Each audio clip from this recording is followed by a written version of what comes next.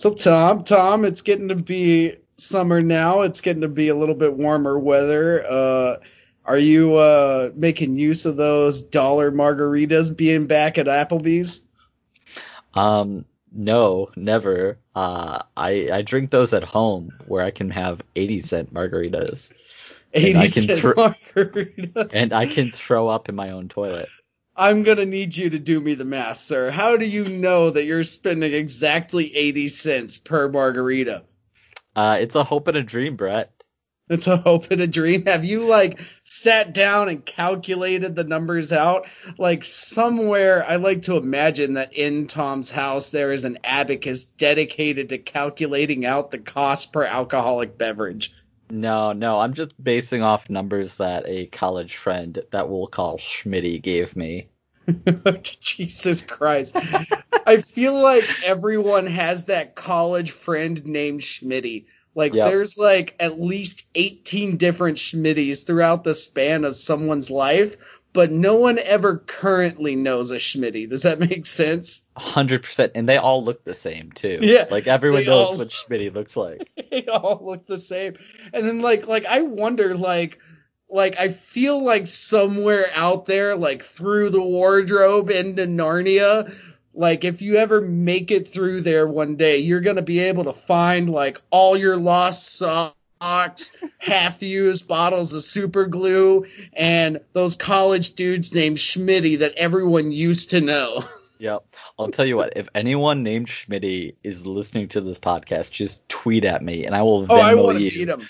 I will Oh my Venmo you, god. Schmitty, $1 for an Applebee's. No, like $1.10. So even the tax is paid for an Well, I think Applebee's that margarita. depends on the state. Well, you know what? If it's more than $1.10, just move to a different state. Yeah. All I know is that if there is a real Schmitty out there, like, sir, I want to meet you. I want to have like a photo opportunity. Like, I feel like you, sir, should have your own booth at like any Comic Con. I think, Brett, you work in a restaurant. I think you need to get a plaque made dedicating a booth to the Schmitties. Have the Yeah. Schmitty booth. Like someone comes in and they're like reservation for Schmitty, and everyone just stops. Everything goes quiet, and they're like, "We have your table waiting, sir. It's been Oh ready God, for four God. months." It's like that guy in the ticket booth in Talladega Night. Mister, these tickets have been waiting on you for a long time. Doesn't he scalp them after that? Immediately after, like he doesn't even walk away from the ticket booth, he just turns around. Which is a total Schmitty thing to do. God damn it. Oh my god. Oh Uh, man, I could spend all day talking about Schmitty. yeah, I bet connecting the threads of our podcast, there are quite a few Schmitties who play Raid Shadow Legends. God damn. Oh my god. Schmitty's probably a character on Raid Shadow Legends. Probably. By the way, to the publishers of Raid Shadow Legends, we are still waiting for our endorsement checks. Well, Yeah. we didn't really endorse them, but like free commercial checks. We're How here. does this, like we're really new into this whole podcasting thing. How does it work? Like, do we have to arrange something beforehand? Like, what's the deal? I feel like they should be on top of their stuff. They're Raid Shadow Legends. Come on. Yeah, yeah, they're freaking everywhere. I can't believe, Tom, by the way, you went out and looked up a trailer for Raid Shadow Legends and it still hasn't come to get you? Like, you're No, playing a very dangerous game. they know that me and them have no business in each other's world. This podcast is the only place where it will come up. That is a bold statement, everyone. Tom is proclaiming that Raid Shadow Legends has so much respect for him that they will not bother him. Like this is how wars get started, Tom. Yeah, It's yeah. exactly this. I know what I'm doing. I'm provoking things. Yeah. You're the Archduke of Ferdinand turning down the wrong street, and Raid Shadow Legends is just waiting to start World War One on your ass. No, because I turn on the right street and it's my bro Schmitty with an 80-cent margarita.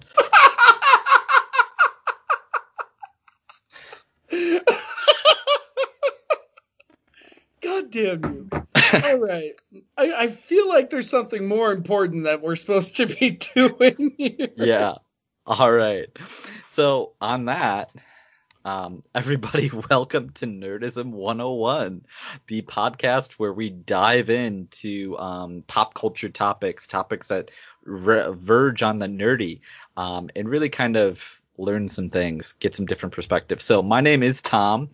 I am a PhD candidate at Syracuse University studying all sorts of different things, but the general gist of it is I study modern African history and modern global history and get into like a lot of analytical stuff and a lot of stuff that would probably bore most people listening on this podcast.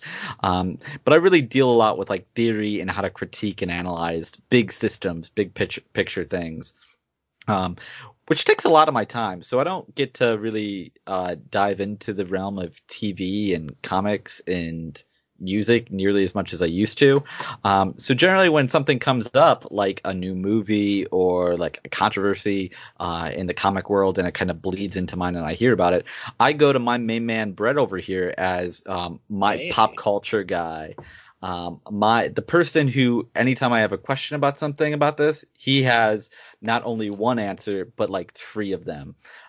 So we decided, why not get into some of these conversations? Why not keep learning about pop culture here? Why not make me an actual person again that can have a conversation with someone who hasn't also spent many years of their life just reading and ignoring other people, and have some fun with it. So yeah. Brett. And if I may, one of the things that have always come up in like me talking at you about pop culture is you always hit me with that's interesting, and then follow it up with like some awesome facet of history in which you like typically end up finding a way to apply it towards modern society. And we come out of these conversations realizing that whatever form of pop culture that we're talking about ends up having a lot of application in what's going on today. And actually, it kind of helped us both kind of come to the conclusion that pop culture is a very important medium, a very important tool for our generation. And it might even be the most important tool for the spread of knowledge and ideas that our generation currently has.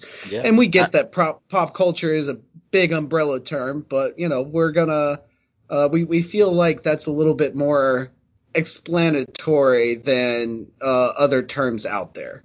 Yeah, and because we all engage with it, some more than others, but here even I am as isolated away from it as most people could be, and I am still engaging with it. I have questions about it, obviously. So Brett and I, we each have our own different kind of set of facts we're bringing to the table. So that's what we're doing in this podcast. If the last episode wasn't clear, we're figuring it out. We're learning, baby. Yep. We're all going to learn together with a reading rainbow of nonsense. Yeah. So share this with your main man Schmitty out there. He's ready. What up, Schmidt? All right. Schmitty. All right. So Brett, what are we learning about today? What's the topic on hand? Well, today, Tom, we're going to talk about cops. But we're not just going to talk about any cops. We're going to talk about space cops. I really wish that I had the ability to do like some sound effects or something right there, like a big old dum would have been. Let's put it in awesome. Post. We'll put it in post. Yeah, and by put it in post, we mean Brett getting drunk and playing around on Audacity like he knows what he's doing. That's the only way we know how. So are we talking Space Force here? That's a pop culture thing I've heard of. Yeah. So the Space Force is nothing and is total nonsense and is just the giant joke of our current presidency. Probably not the biggest one out there, but is definitely pretty high up there. And then Steve Carell went out and made a pretty hilarious series about it on Netflix about what it would actually be like if it happened. And if you haven't been watching it, you should. But no, Tom, we're definitely not going to talk about them. We're going to talk about the OG Space Force, the OG Space Cops, and that is the Power Rangers. No, I'm kidding. It's the Green Lantern Corps. So, Tom, what do you know about the Green Lanterns? I know basically nothing. So I have seen parts of the Ryan Reynolds movie that came out like a decade ago. But Oof. I mean, it's bad. Like it's Sorry. really bad. I'm sorry. Um, and like if you watch it now, the CGI has just been like it hasn't aged well. I don't know if it ever looked Whatever, good, but man. It totally looked like that guy made a Hot Wheels track appear out of thin air with a hot rod on it. That looked yeah. amazing. I can't even keep a straight face while I I say know. it. Oh So God. I know a little bit about that. I know Ryan Reynolds is a fighter pilot. I don't know if all the Green Lanterns have been fighter pilot. I mean, it's basically it. I know nothing. I know it's a DC thing, not a Marvel thing. And I know the color green is important. Yeah. Um, So why don't don't we know just why. start with this? So the Green Lantern did originally start all the way back in the 1940s, and how he looked and a lot of how he was portrayed is a lot different than the version, or at least variances that we know today. We're going to go with a little bit more so. We're going to look mainly at the modern version of the Green Lantern, like say within the last 20 years, like from like 2000 and on. So within that lore and timeline, the Green Lanterns are led by kind of like a council of little blue men called the Guardians of the Universe, right? Now, these Guardians of the Universe, they themselves don't actually do much. They're supposed to be like the OP bosses that are sending the good guys out to do the job, right? So you could almost even say like, we're using this whole space cops reference because that's largely like the almost pun that you use to Yeah. kind of explain what the Green Lanterns are. Think of them as like the headquarters. Think of them as like the dispatch. Does that make sense? Uh-huh. So the Guardians of the Universe, they're known as Owens, right? So they originated on a planet called Maltus. So they're originally called Maltusians, right? Now this guy, one of their like leading scientists billions of years ago, his name was Rona. Rona, like it, at this point in time in the society, they have progressed technology to its peak, so like, as opposed to thinking of that as like a tangible thing, just kind of think of it as if anybody says, oh, hey, it would be cool to have a device that could do this. Well, guess what, buddy? They've got it. Now, Rona decides that he wants to be able to essentially see the beginning of all time, to see the Big Bang, right? Now, That's a goal. yeah, life goal, right? Oh, you know what? Like, we're already gonna just like at me so hard. I'm saying I wrote down Rona. It's Krona, Oh, Krona. Oh all right. man, we almost need to restart the whole We'll podcast. fix it in post, Brett. We'll Fix fix it it in in post. post. Just kidding, guys. We're gonna leave that in. So Krona, he creates this machine to go back and be able to view the beginning of all time. Now, there's like a lot of legends and stigma, among the Malthusians saying like, no, buddy, don't do this. It's a bad idea, right? And so he ends up doing so. And in the process of doing this, like it's not too important for what we're talking about today, but it is a cool little, note for any DC fans out there, people who take in various forms of DC media, especially people who are fans of the Arrowverse. So, both sides of the comic book spectrum of the big two, Marvel and DC, they both had this multiverse concept where there are like different dimensions and like different versions of Earth, and they can do these like Elseworld stories where like there are different versions of the characters that are kind of like one-offs and things like that.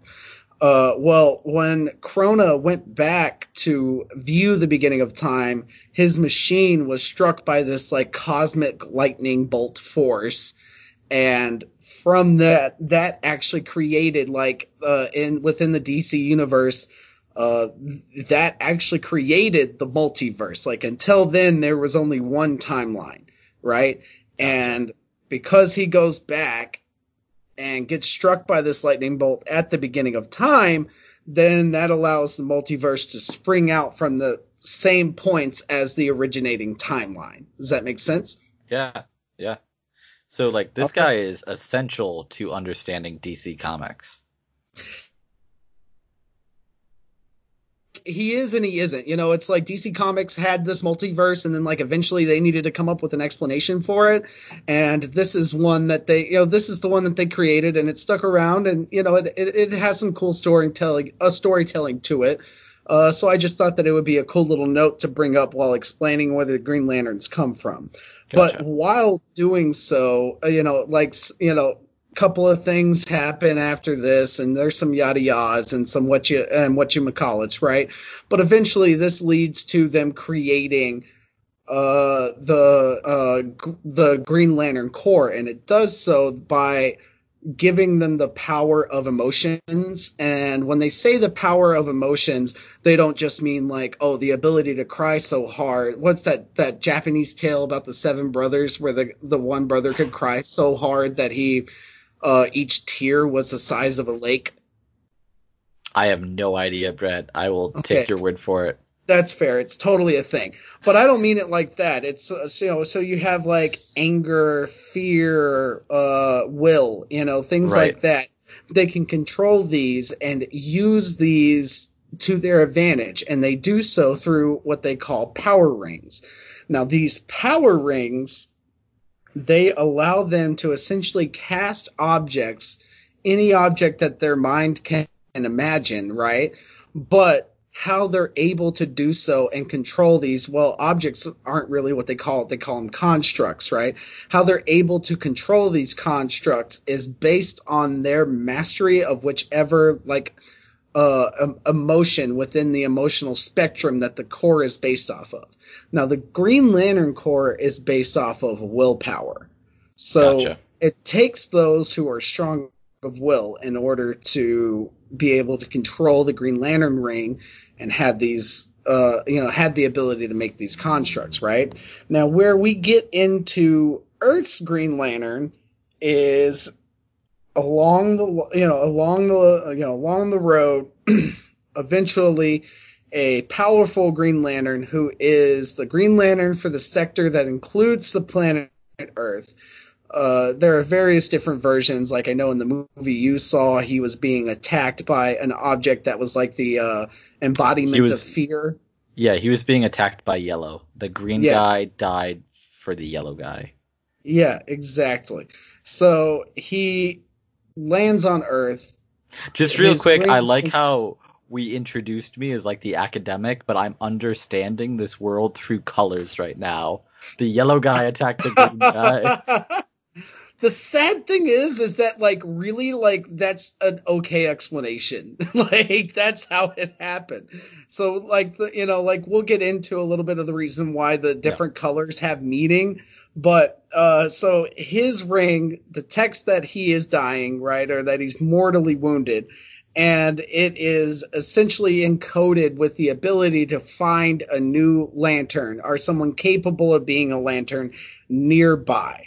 So Okay, it's it's interesting you said encoded because the sense I got from the movie was that the ring itself was almost like alive, like it had a sentience, it had an intelligence. But you're saying and it's sorry, oh, go ahead. good.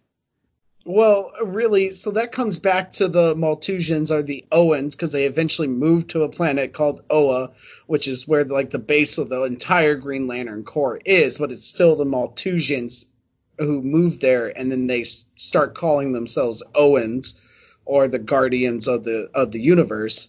Yeah. Um, they still have that whole they're at the peak of technology, So I know that you saw the original Thor movie, correct? Sure, yeah. Yeah, and so again, guys, I'm not trying to say that there are connections between DC or Marvel, but I just also know what Tom has seen and hasn't seen, and so I try to use some things that you wouldn't normally use to make a connection with that I know would be helpful to him. But in that line, when he's trying to explain his Asgardian magic to Jane, he says, "I come from a place where magic and science are one and the same." You know, Okay. Yeah. kind of think of it along that lines. They've Well, progressed technology so yeah. far that they have figured out how to make these Green Lantern rings almost be somewhat sentient, but still somewhat magic, but still Yeah. somewhat having a technological basis to it. Yeah, it's interesting you would say that because that's like a big thing. Not just because, historians, we do a lot of like counterfactuals, like what happens if someone would go back to like ancient Rome with a modern fighter jet or a cell phone or something like that. And a lot of people would be like, they'd explain it through magic or some kind of religion, something like that, because like a sophisticated enough technology will have the appearance to magic. Like if people don't have the framework to understand and kind of place those objects within society. So it's interesting to think of the Green Lantern ring like that. Like it has the appearance of magic or sentience, but really it's a hyper advanced technology. So Yeah, I myself fell into that in the movie portrayal of it. Yeah. And, I think that, like, that's not often the most popular way to explain it. And again, we're like, catch me on Twitter, except I don't have a Twitter. A bunch of people are I'll going create a to. Twitter for Brett where you can shout at him and he will never know. Yeah, yeah. Create a Twitter for me where people can shout at me and I'll never be able to answer. Hold on All one the tweets second. will be about Raid Shadow Legends. That's how you'll know it's the right one. Yeah, yeah. Yeah, so what I was getting at is it might not be the most popular way to explain it. People still like to have a little bit of mysticism and whatnot involved. But if you're going to just dull it down to the very basic, yeah, you can almost consider it as like a tech, just as much of a technology as it is almost its own sentient being, Yeah. right? So the Green Lantern picks Hal Jordan, or I'm sorry, the Green Lantern ring picks Hal Jordan. Now, Hal Jordan, character that many of us know and love. Some people like him, dislike him. He can be very brash. He can be very, he can still be very emotional. Like one of his biggest caveats as a Green Lantern is he often doesn't have the ability to keep all of his emotions in check and focus just on will. Yeah. Now, so from there though, a bunch of expansion has happened. Earth often tends to be a place of high levels of danger. High levels of big level threats. So Earth ends up getting like a handful of Green Lanterns. More so than most sectors have, because more Green Lanterns are needed at Earth to like fend off various other threats from the galaxy. And especially in times when Hal Jordan decides that he doesn't need to patrol Earth by itself, that he is needed elsewhere within the sector.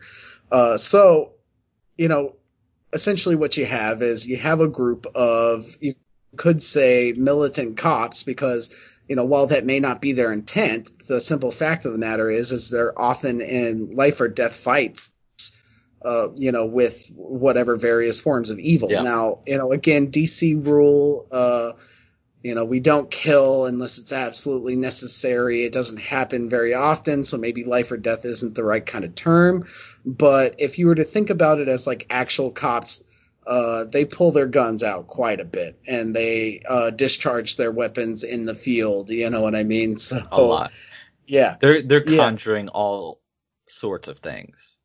Now, one of the reasons why we're talking about this today is because there's a lot of controversy going on with whether or not, like police forces should be defunded, that they shouldn't, that they should no longer receive any kind of federal funding, and that they should only be locally funded.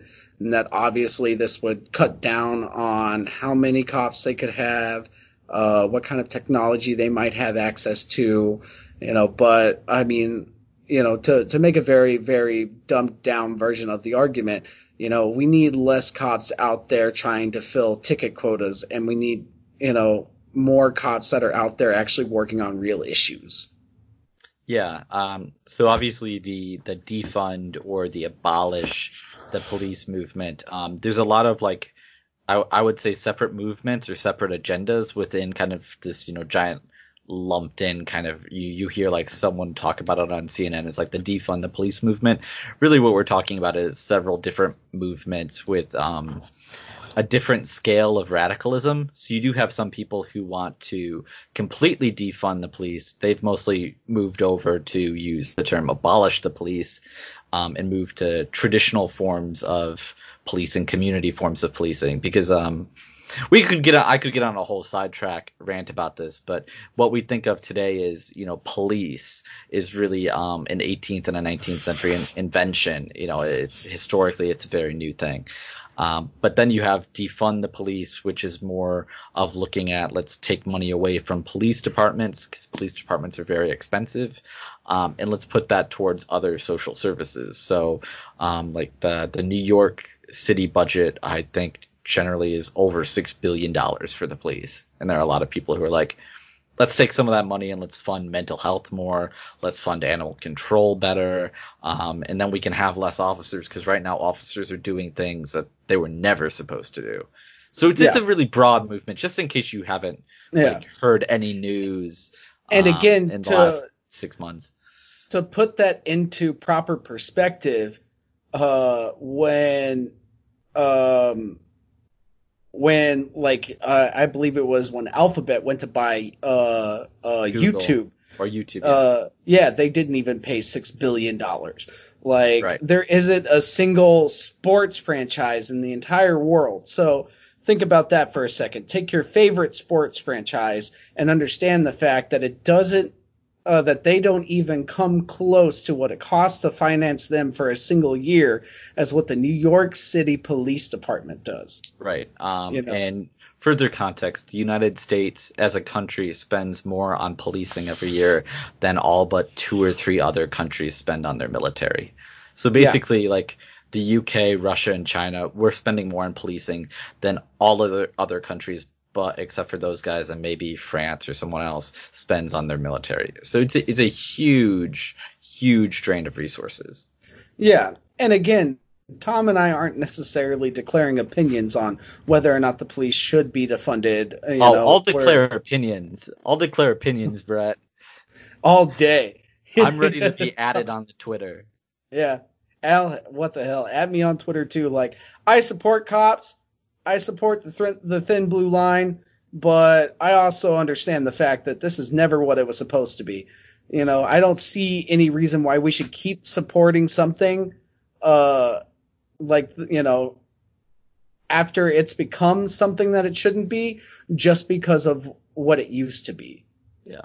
I mean, my problem with policing is just that, like, you look at its origins and it's tied to like all of these racialized, racist institutions that exploited and killed Native Americans here in the U.S. And now you look at it today, and my brother's a cop, and I do know that there are good people who are police officers, but until the good people who are police officers stop trying to protect the bad ones, like, things gotta go. And even it's like, if we're not spending so much of this funding on the police themselves, and we're spending this funding on more things in the community, wouldn't the idea be that if we're more focused on the citizen as opposed to the police officer, then wouldn't we make less work for the police officer? It's true. Yeah, it's like preventative medicine. Yeah. Fix issues at their root, and not wait till you're just like trimming weeds in the grass or something. I don't know. Yeah. But don't fight the virus, fight the symptoms. Yeah. Well, fight. Yeah. So what I'm getting at here is, if we're looking at changing how we do policing in the United States, which I think most reasonable people are looking at. Should we cancel Green Lantern? Should we change how we look at Green Lantern here, Brett? No, it's very interesting, because DC has tackled that. Really? Yes. There's recent, before the controversy, or is this years ago? Yeah, wow. This was so in the last episode, I spoke about a pop culture class that I was taking. Well, at the time of that pop culture class, and indeed one of the reasons why we were talking about comic books, excuse me, I might have gotten a little choppy there. I had a catch in my throat.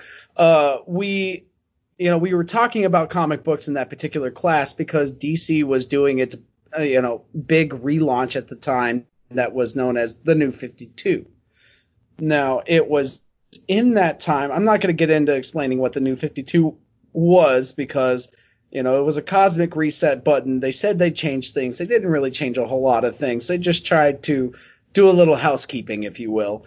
Gotcha. But in that, like the first big major story arc coming out of the Green Lantern and its various other comic books, because you have more than just like the Green Lantern, which follows Hal Jordan. You have like the Green Lantern Corps and stuff like that.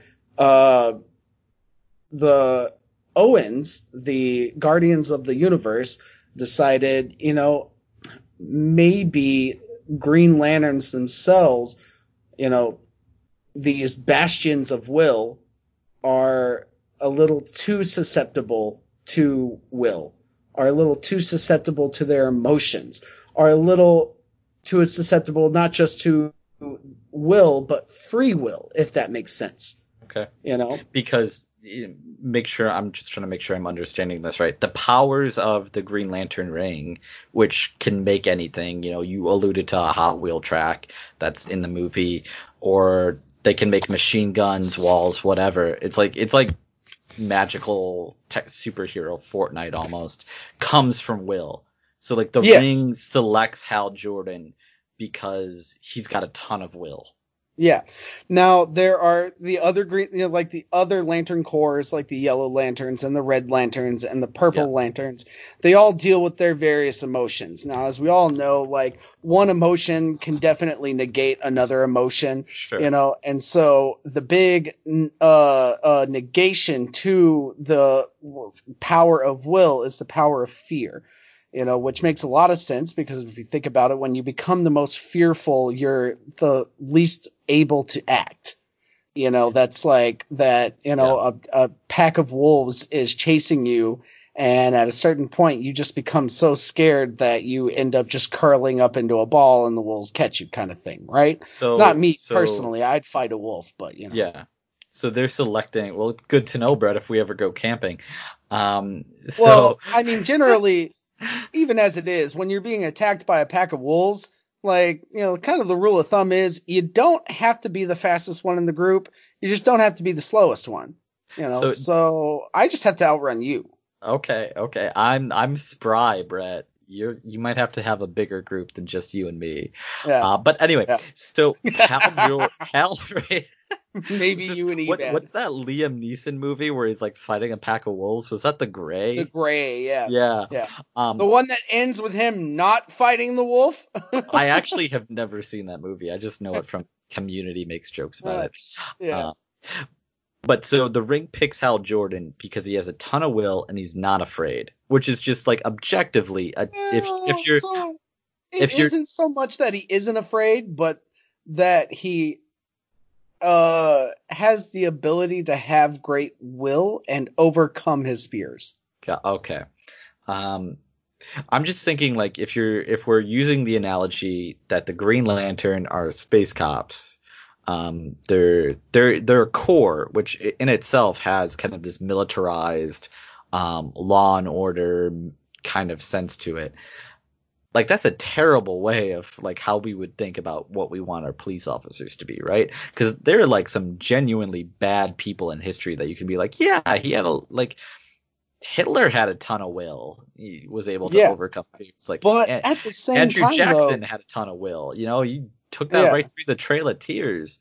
Like, I'm just thinking, like, if you're trying to think about like traits to select someone to like give all this power to, like. Yeah, and you know what? At the same time, though, like, you say that, like, we wouldn't want our police officers to have a ton of will, but at the same time, isn't it often one of the like most admired aspects about police officers that it must take, a ton of willpower to be able to put yourselves in that situation, to put yourself in a scenario in which somebody that you don't know or understand might shoot at you and kill you, like it often kind of comes back a lot that police officers are supposed to be this bastion of human will, that it takes a sheer strength of human will in order to keep calm and present in a situation, to be able to make decisions and decide how to act within any given situation.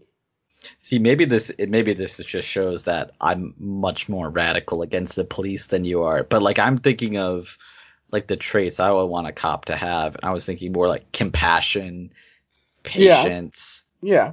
sense of service and community.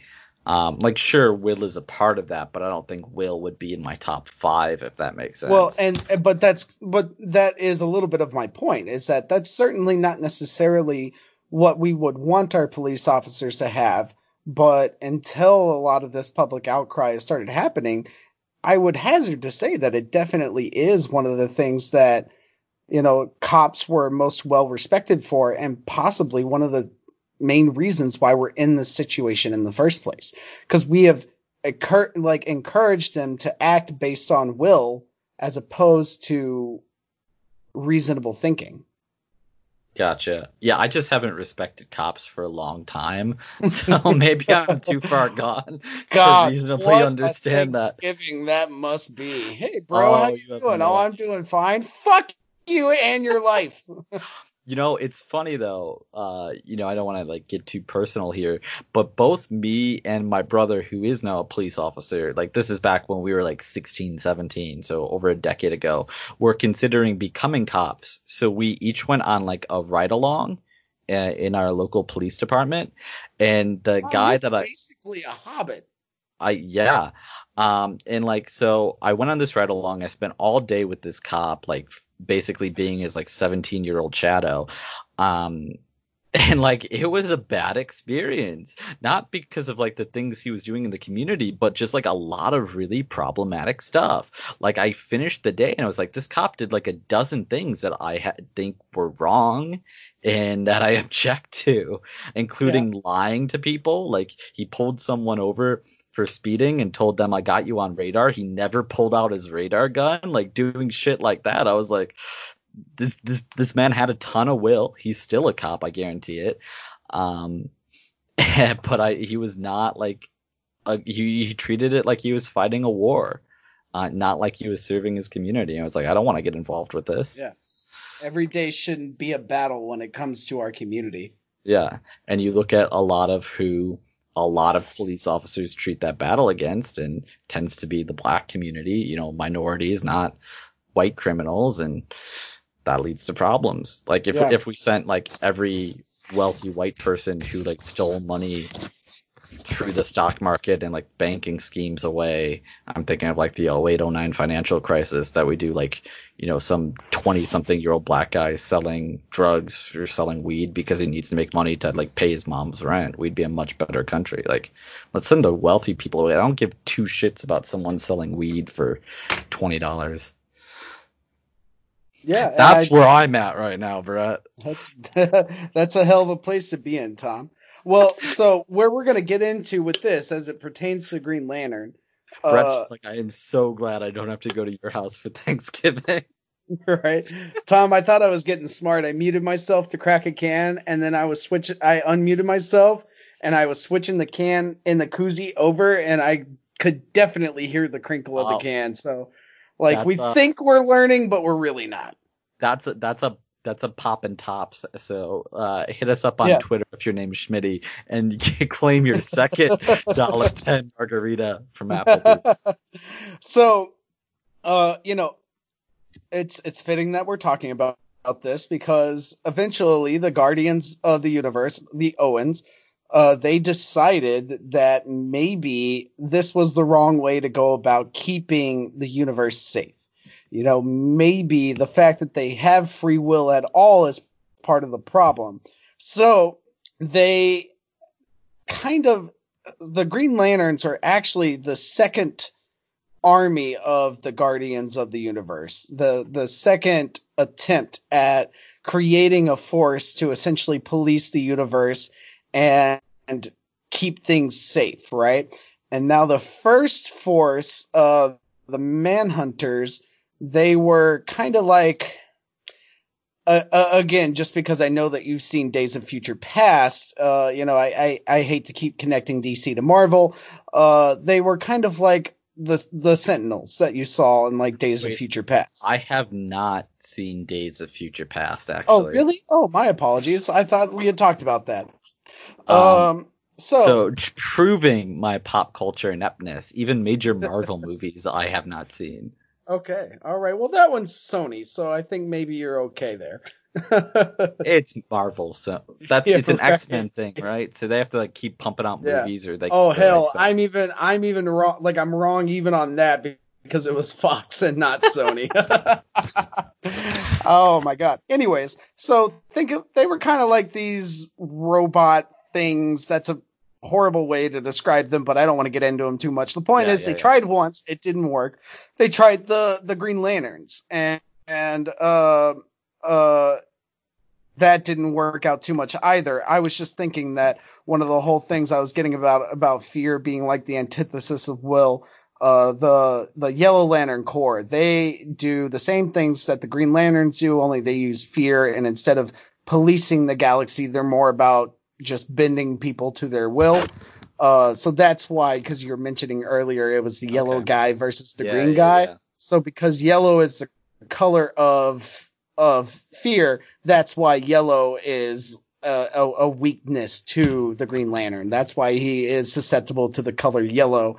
And as Sheldon Cooper, I believe, so succinctly put it at one point in time, all I would need to beat the Green Lantern is a number 2 pencil. But right. But that was just a little bit of a tangent. It was just something like a thought I was trying to get to and didn't make it. Wanted to circle back real quick. So the Guardians, they try with a third army. Now the third army, the best way I can think of to describe them. Tom, did you ever watch Power Rangers as a kid? Oh yeah, absolutely. Do you remember the putties? Yeah.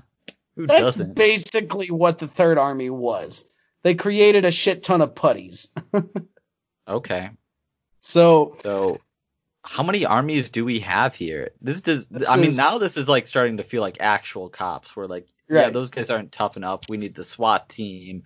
Then we need Yeah. the special SWAT team. So you have three armies, right? The story arc is actually called Rise of the Third Army.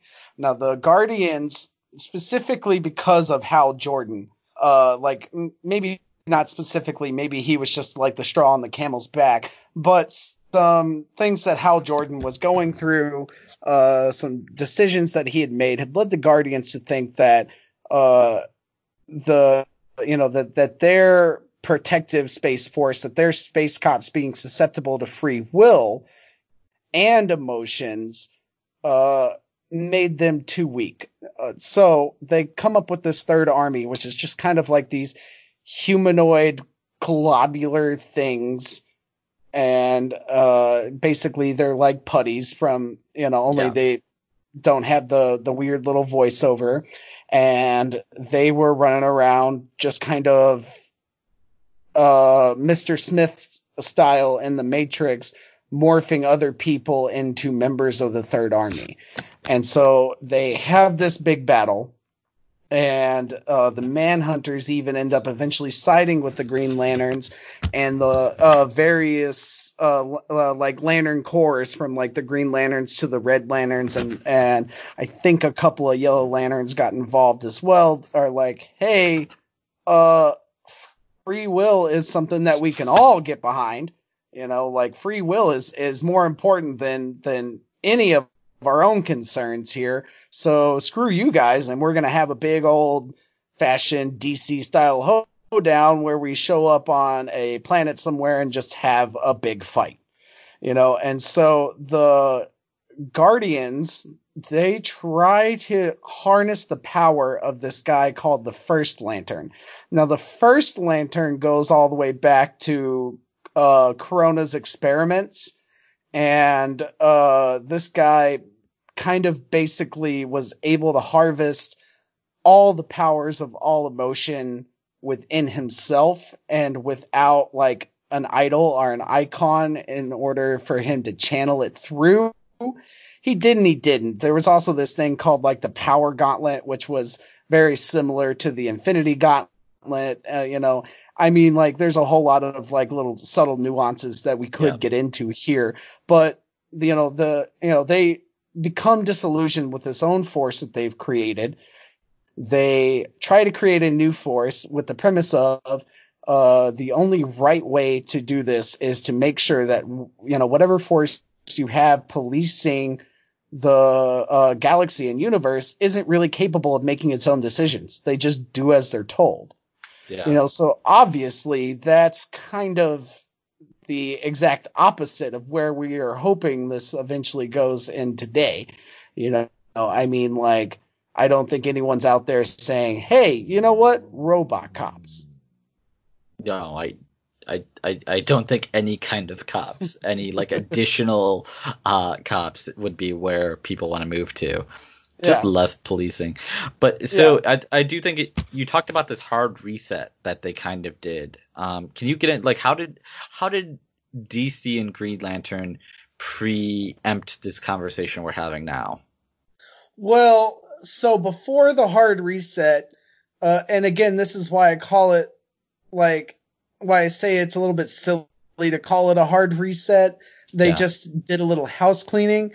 So there was the New 52 was a result of the Flashpoint paradox, where the Flash ran so fast that he was able to time travel back in time, and he stops his mom from being murdered. Right now, when he does that, he creates what's called a time boom. So the meaning of that terminology is once you go faster than the speed of sound, you create a sonic boom, right? Yeah. So this time boom creates ripples throughout the timeline where things that, like, when you change something in the past, like, forget about the butterfly effect, you change how everything happens. So it's not like, oh, well, if I was never there to pick up this broom, then 3 days later my wife trips over it. You know what I mean? It's like everything now acts differently than how it was supposed to, right? And it creates a whole bunch of problems. Flash is like, all right, well, this sucks, but my mom does have to die. Sorry, Mom. And then he stops himself from saving his mom, trying to get back to his timeline. And then essentially what he's done is he's still, like, things won't ever be the same because he's meddled at all. And this is the closest version that he can get back to.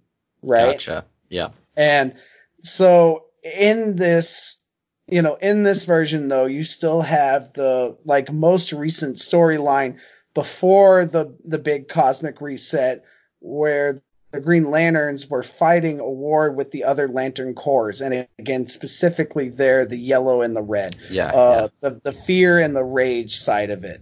Now, Sinestro, who was a character from that movie that you should know. Yeah, he was like the big bad yellow guy, right? Yeah. Well, he wasn't the big bad yellow guy. He doesn't actually become yellow until, like, the post-credit scene. He was the Green Lantern that trains Hal Jordan. Right. That was the other thing that kind of irked me with the movie. Is like, these guys, again, I think your analogy that they're like the cops of the universe is like very on point. And these guys are like really big dicks to each other. Like, they're kind of assholes. Like, some of them, like, yeah. I mean, like, if they can't even be nice to each other, what does that say about how they're supposed to protect the universe? Yeah, and that also had, that was a lot of what played into the thinking of the Owens. Is that the two biggest causes for movement within the War of the the War of the Lanterns was Sinestro and Hal Jordan. And, a big contentious point of comic book history. At the time, Jeff Johns was effectively kind of like the head visionary of DC, and he was behind a lot of the new changes to the various storylines, and he was also specifically heading up Green Lantern, among other books at the time. And literally on the first page of this New 52 Green Lantern issue number 1, it starts off with someone saying the Green Lantern oath and their ring getting powered up. And so everyone thinks it's Hal Jordan because he's lost his ring at the end of the Lanterns War, right?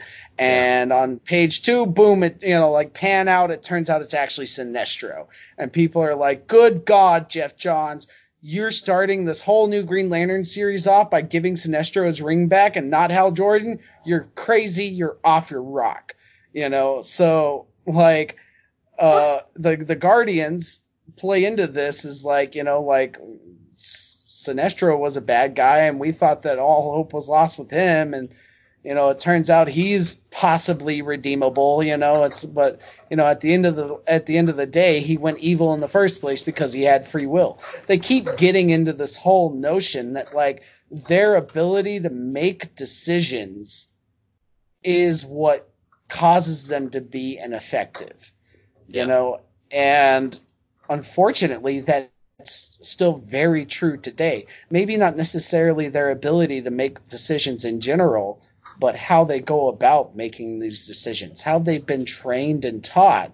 We're talking about real police officers now, how they've been trained and taught to handle themselves. This expectation that's been built up in them that everyone is violent. Everyone is someone that could potentially kill you.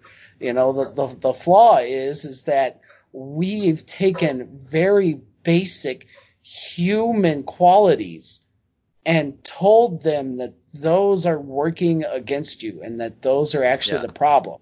Go ahead. And it's just, this is where I get critical for a lot of police officers, including ones that I would say are generally good people, is I think a lot of them do operate with a lot of fear in their jobs because they're afraid of getting shot, and that's like such a huge part of their training is like avoid being shot.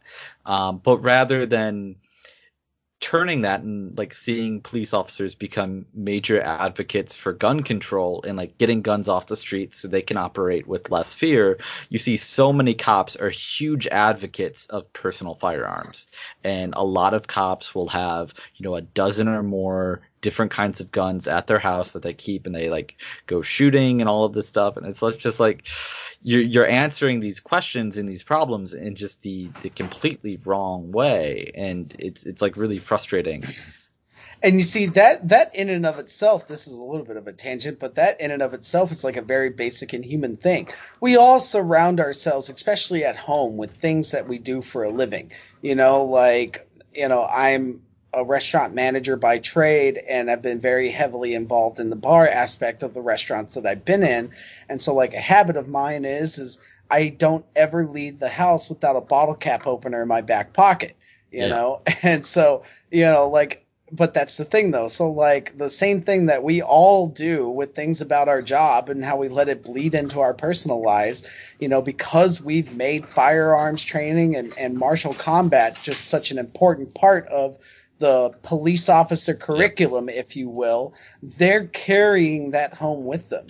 Like they're carrying home a mentality of violence, and it again goes back to a lot of cops you talk to it, and they think that they're fighting a war.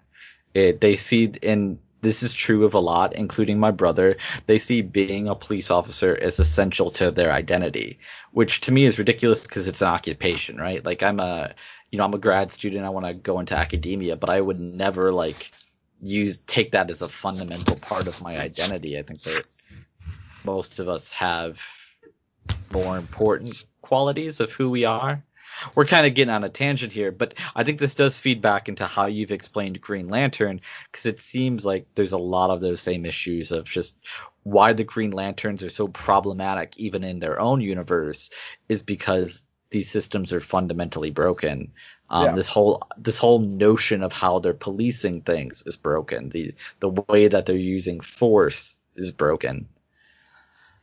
Yeah, and I'll have to apologize real quick. I made the mistake of letting my dogs down here while we record, and so Howdy's whining a little bit. So I believe he might be coming through here and there. Just a little bit. We're gonna create Howdy a Twitter too. You can shout out to Howdy. Oh, Howdy will get way more followers than I ever will. 100%. He'll have more followers than we have listeners on the podcast. Yeah. But for all your listeners on the podcast, yes, I did graduate from Texas A&M, and yes, I did name my dog Howdy. Totally at me. I don't care. Wow. Well, Okay. so one of my whole big points at getting, why I bring up the rise of the Third Army, why I bring up Green relevant, and why I hazard to say that it is relevant today is that ultimately, kind of like how this whole situation ends, is, it has a lot to do with Hal Jordan, and that Hal Jordan. Howdy, go lay down, bud. Go lay down. Go lay down. We're leaving this in. Go lay down. Good boy. Okay, so Hal Jordan, the Green Lanterns, they had this whole battle where they eventually proved to the Guardians that, if you remove free will from everyone, because that was ultimately the goal of the Third Army, was to just completely take over and turn everyone into like a member of this like Third Army, and to just remove free will from the entire galaxy. If you remove free will, then what's the point? Free will is the most important thing, and having emotions are the most important thing, and the Guardians eventually come to understand and accept that. And so it's the key application here today is that these people thinking about comic books at a time in which it wasn't really, it was still relevant, don't get me wrong, but it wasn't nearly as applicable as it is today. Like, they've figured out that we are human beings. We do have to act with emotion. It all just can't be logic and training and preconceived thought. You have to examine each person as being their own person. You can't assume that you would know that person is going to be dangerous just because of preconceived notions like race or code, Sure. I will say nothing you've said has convinced me that we shouldn't cancel Green Lantern, as it were. I still think it's it's a really problematic concept. Like, I think if they're gonna, if this movement, if this moment that's happening now is successful, and we defund or disentangle policing, or maybe even abolish policing, and make the major structural changes that need to happen, however radical they end up being, I'm not sure the Green Lantern, even after this reboot, even after the DC 52 or whatever you said it was version of it. Well, it's already even they've already gone through other reboots on top of that. So, I don't think it goes far enough. I think the structure of it is still problematic.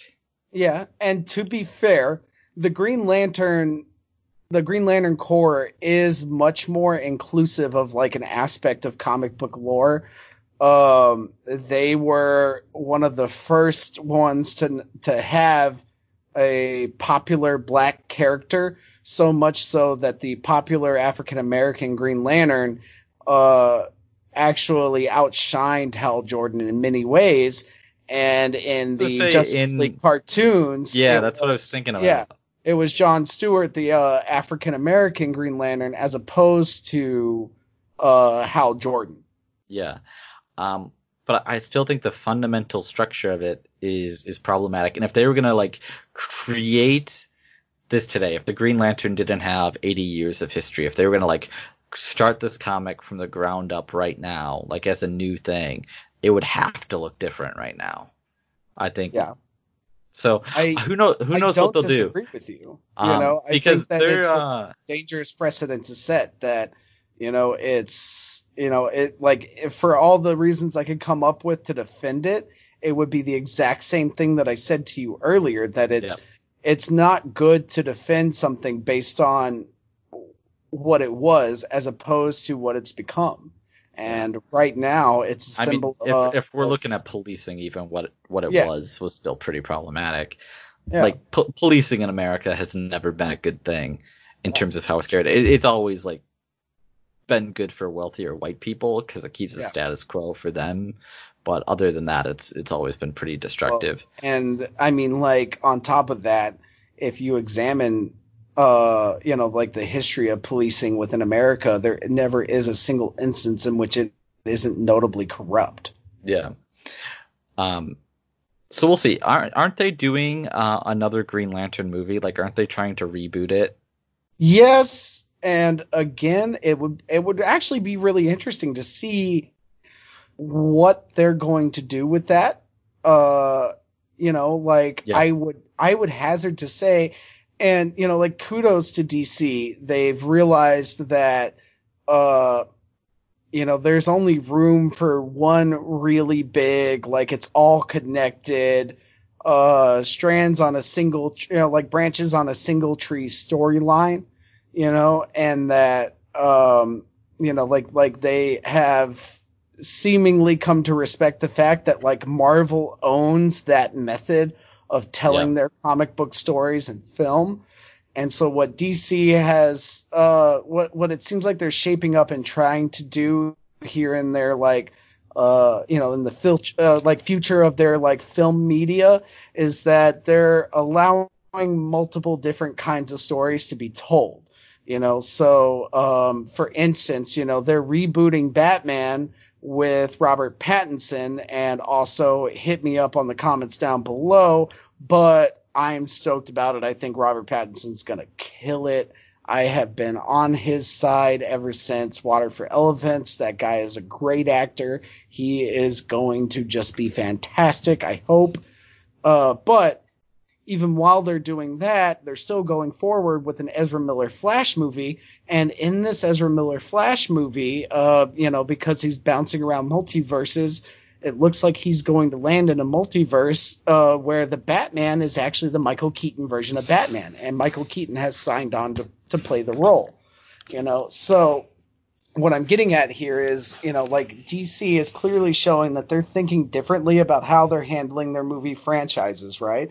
Yeah. Maybe if they're going to do a new Green Lantern movie, like this new Green Lantern movie is the starting point of where, like let's figure out a different way to keep Green Lantern in the mythos, but stop calling them space cops.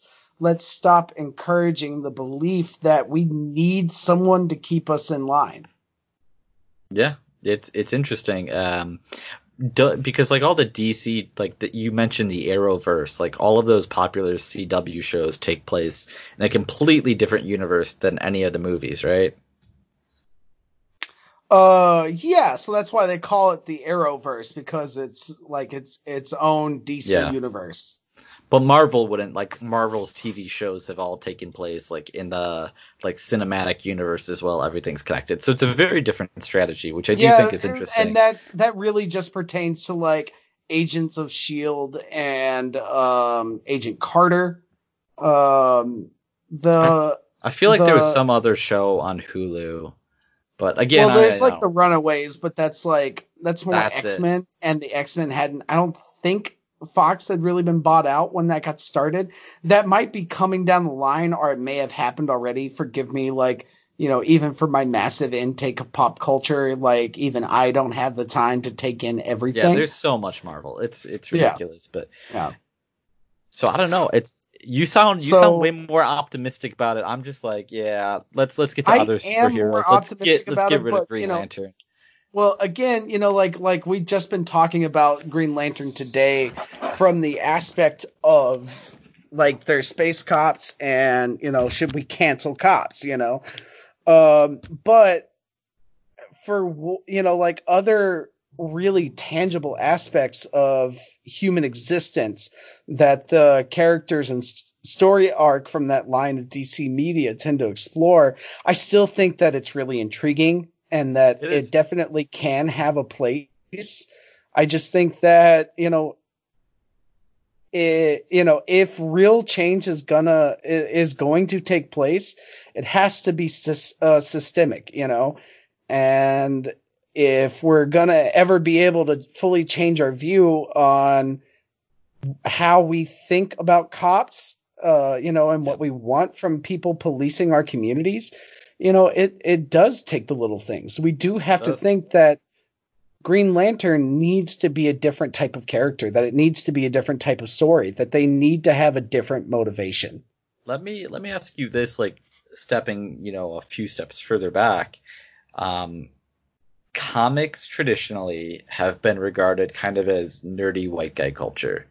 And sure. most of the major superheroes we would think of have traditionally been white guys. Like there have been some attempts to diversify. You mentioned like, Jimmy Stewart's the Black Green Lantern, right? I believe it's John Stewart. John Stewart. I know that we have a black Spider-Man now in the more recent comics. But overall, half African American, half Latino American, Miles Morales. Miles. So we have some efforts to diversify characters. We've started to see more female superheroes, although I think most of them have remained white. Does the comic book industry and its television and movie expansions need to do better? Because I'm just thinking from my perspective, it still feels very white, and it feels like a lot of the superheroes kind of come with white guy issues, right? Like don't get me wrong, Daniel Craig, with the exception of Spectre, has been fantastic in the Bond role, but I still don't see why we didn't deserve an Idris Elba Bond. Yeah. Dude's fucking great. Why can't he be James Bond? And the fact that that's still something we have to be like, this dude is a great actor. He hits all the tropes other than he's not white. Why can't he be considered for James Bond is ridiculous. And I think it shows that just in terms of some of these broader and that's not even like comic book. Like James Bond is much more mainstream than Green Lantern is. Although again, like it does come from a lot of this kind of like white guy detective intrigue culture, I guess, but still. Well, I want to, there is another little aspect of pop culture that I could throw in here. Have you ever heard of Max Landis? Never. It's a brand new name to me. He is an American writer and filmmaker. He's the son of director John Landis, who is very, very well known. Did you ever see Chronicle? The Riddick movie? No. So I haven't seen that one either. That's just the only Sure. So let's go with this. So Max Landis, the son of a prominent American director, he actually has this great video on YouTube where he tries to summate the Death of Superman storyline. And one of the whole things in it is he talks about his father and like how his father helped him to like view writing differently, right?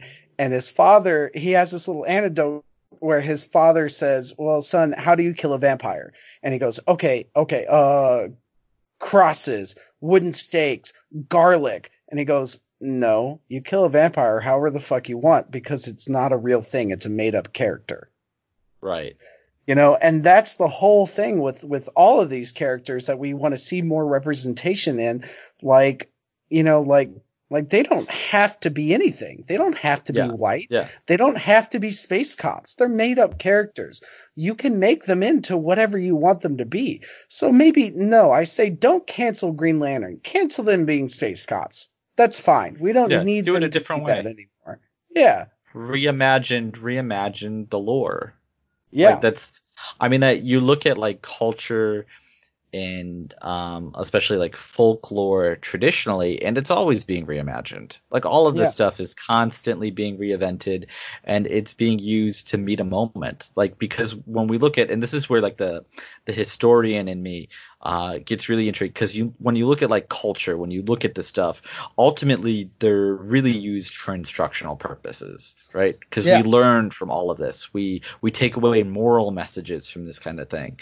So when you have superheroes that are all white and are dealing with predominantly, you look at like most Marvel DC superheroes, predominantly like middle class white issues coming from that thing, you're excluding so much of the population from really participating and understanding in that thing, and you're disseminating these middle class white perspectives to communities of color and to poor people who don't really understand. So and let's reimagine all of this. That's a big root of the problem too, is that, like so many people who adamantly support police officers, with their dying be in the wrong. Well, unfortunately, those are people that were included in these type of like media representations where they never had to think about it from the other side. You know, like from their perspective, you know, like they've never been on the wrong side of the law, and I don't mean just, you know, like raising hell. You know, Yeah. I mean like they've never really had to consider breaking the law to survive. You Yeah. know, like that's never been an option for them, and you know, so it's really easy to say, how could you not support the police? Like, oh, you must be about crime, or you would rather care about a criminal instead of an upstanding citizen. No, like none of those things are true. But what we're saying is that if we continue to only think about people that we don't know and don't understand as not upstanding citizens, then we're always gonna be under the thumb of this giant, incredibly funded thing Yeah. that long since past has outlived what it was originally intended to do. Yeah. So we're going long here, Outgrown, so rather. we should probably We like are. come full We circle are. here. But yeah, Well, I do think so that to say full circle, then cancel Green Lantern. Much as I hate to say it, we don't need an intergalactic space force. yeah, You know, and I'm calm glad I down, got Nova you on this Corps. one. We're coming for you too, Nova. No, I'm just kidding. We probably won't do an episode on Marvel's version of the Green Lanterns. I didn't know that was a thing, but yeah, let's cancel it too. Let's like the Guardians of the Yeah. Galaxy. No, let's cancel them. I No, don't know. I whoa, don't know whoa, enough whoa, about whoa, that. whoa. They're not at all like they're literally bandits and rogues who haphazardly find their way into doing good things, sir. Like Yeah, that but is Chris that is Pratt's kind of an unacceptable. asshole. I don't know the lore Yeah, enough, but he's kind of an asshole. yeah. Either way, I'm thrilled I that James Gunn is returning to the helm. I hope that third movie is great. I wish him nothing but the best. And I'm super excited for the fact that he's also taking over the Suicide Squad as well. I really feel like he can do what that series really should have been.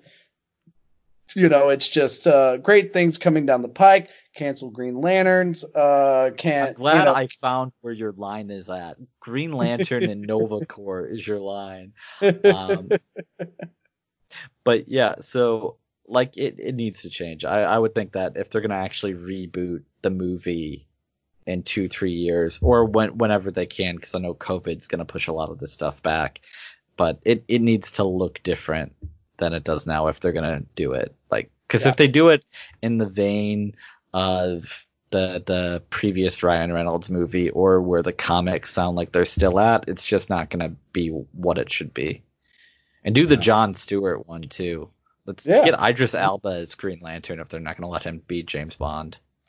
Well, you know, I mean, like maybe Michael B. Jordan. I think that he would kill in that kind of role. But he would. Would Marvel let him do that? Well, I mean, yeah, he's not Killmonger anymore. Oh, right, yeah. I thought that they had like a lot of their contracts, like you couldn't do non-Marvel. I don't know. Maybe they do, maybe they don't. You know, but you know. Yeah. All right. So I guess conversation for another day. Yeah. What are we doing next week, Brett? Oh, so next week I'm super excited about this one. We're gonna cover Snowpiercer, and we're gonna talk about the history of Revolution and how revolutions have been successful from different aspects. You know, what does it take to actually make a revolution successful, to make for it actually stick? Burn it all down. So that's next week on Nerdism 101, or maybe right now if you're just finding these podcasts in 20 years. Yeah, and also probably not in real time next week, the figurative next week. Well, it's been a lot of fun. I think we're pushing an hour 20, hour 25. So I think we're going to have to go ahead and wrap it up. AMF. Yeah. Thanks, everybody. If you legit like this, tweet out at Brett's fake Twitter and let him know that I'm right and we should do some Twitch live shows, because I think that would be fun. I might be down. All right, Tom. All right. Well, as always, it's been a big pleasure, and we'll see you guys next time. All right. He's Brett. I'm Tom. Thank you, guys. All right. Class adjourned.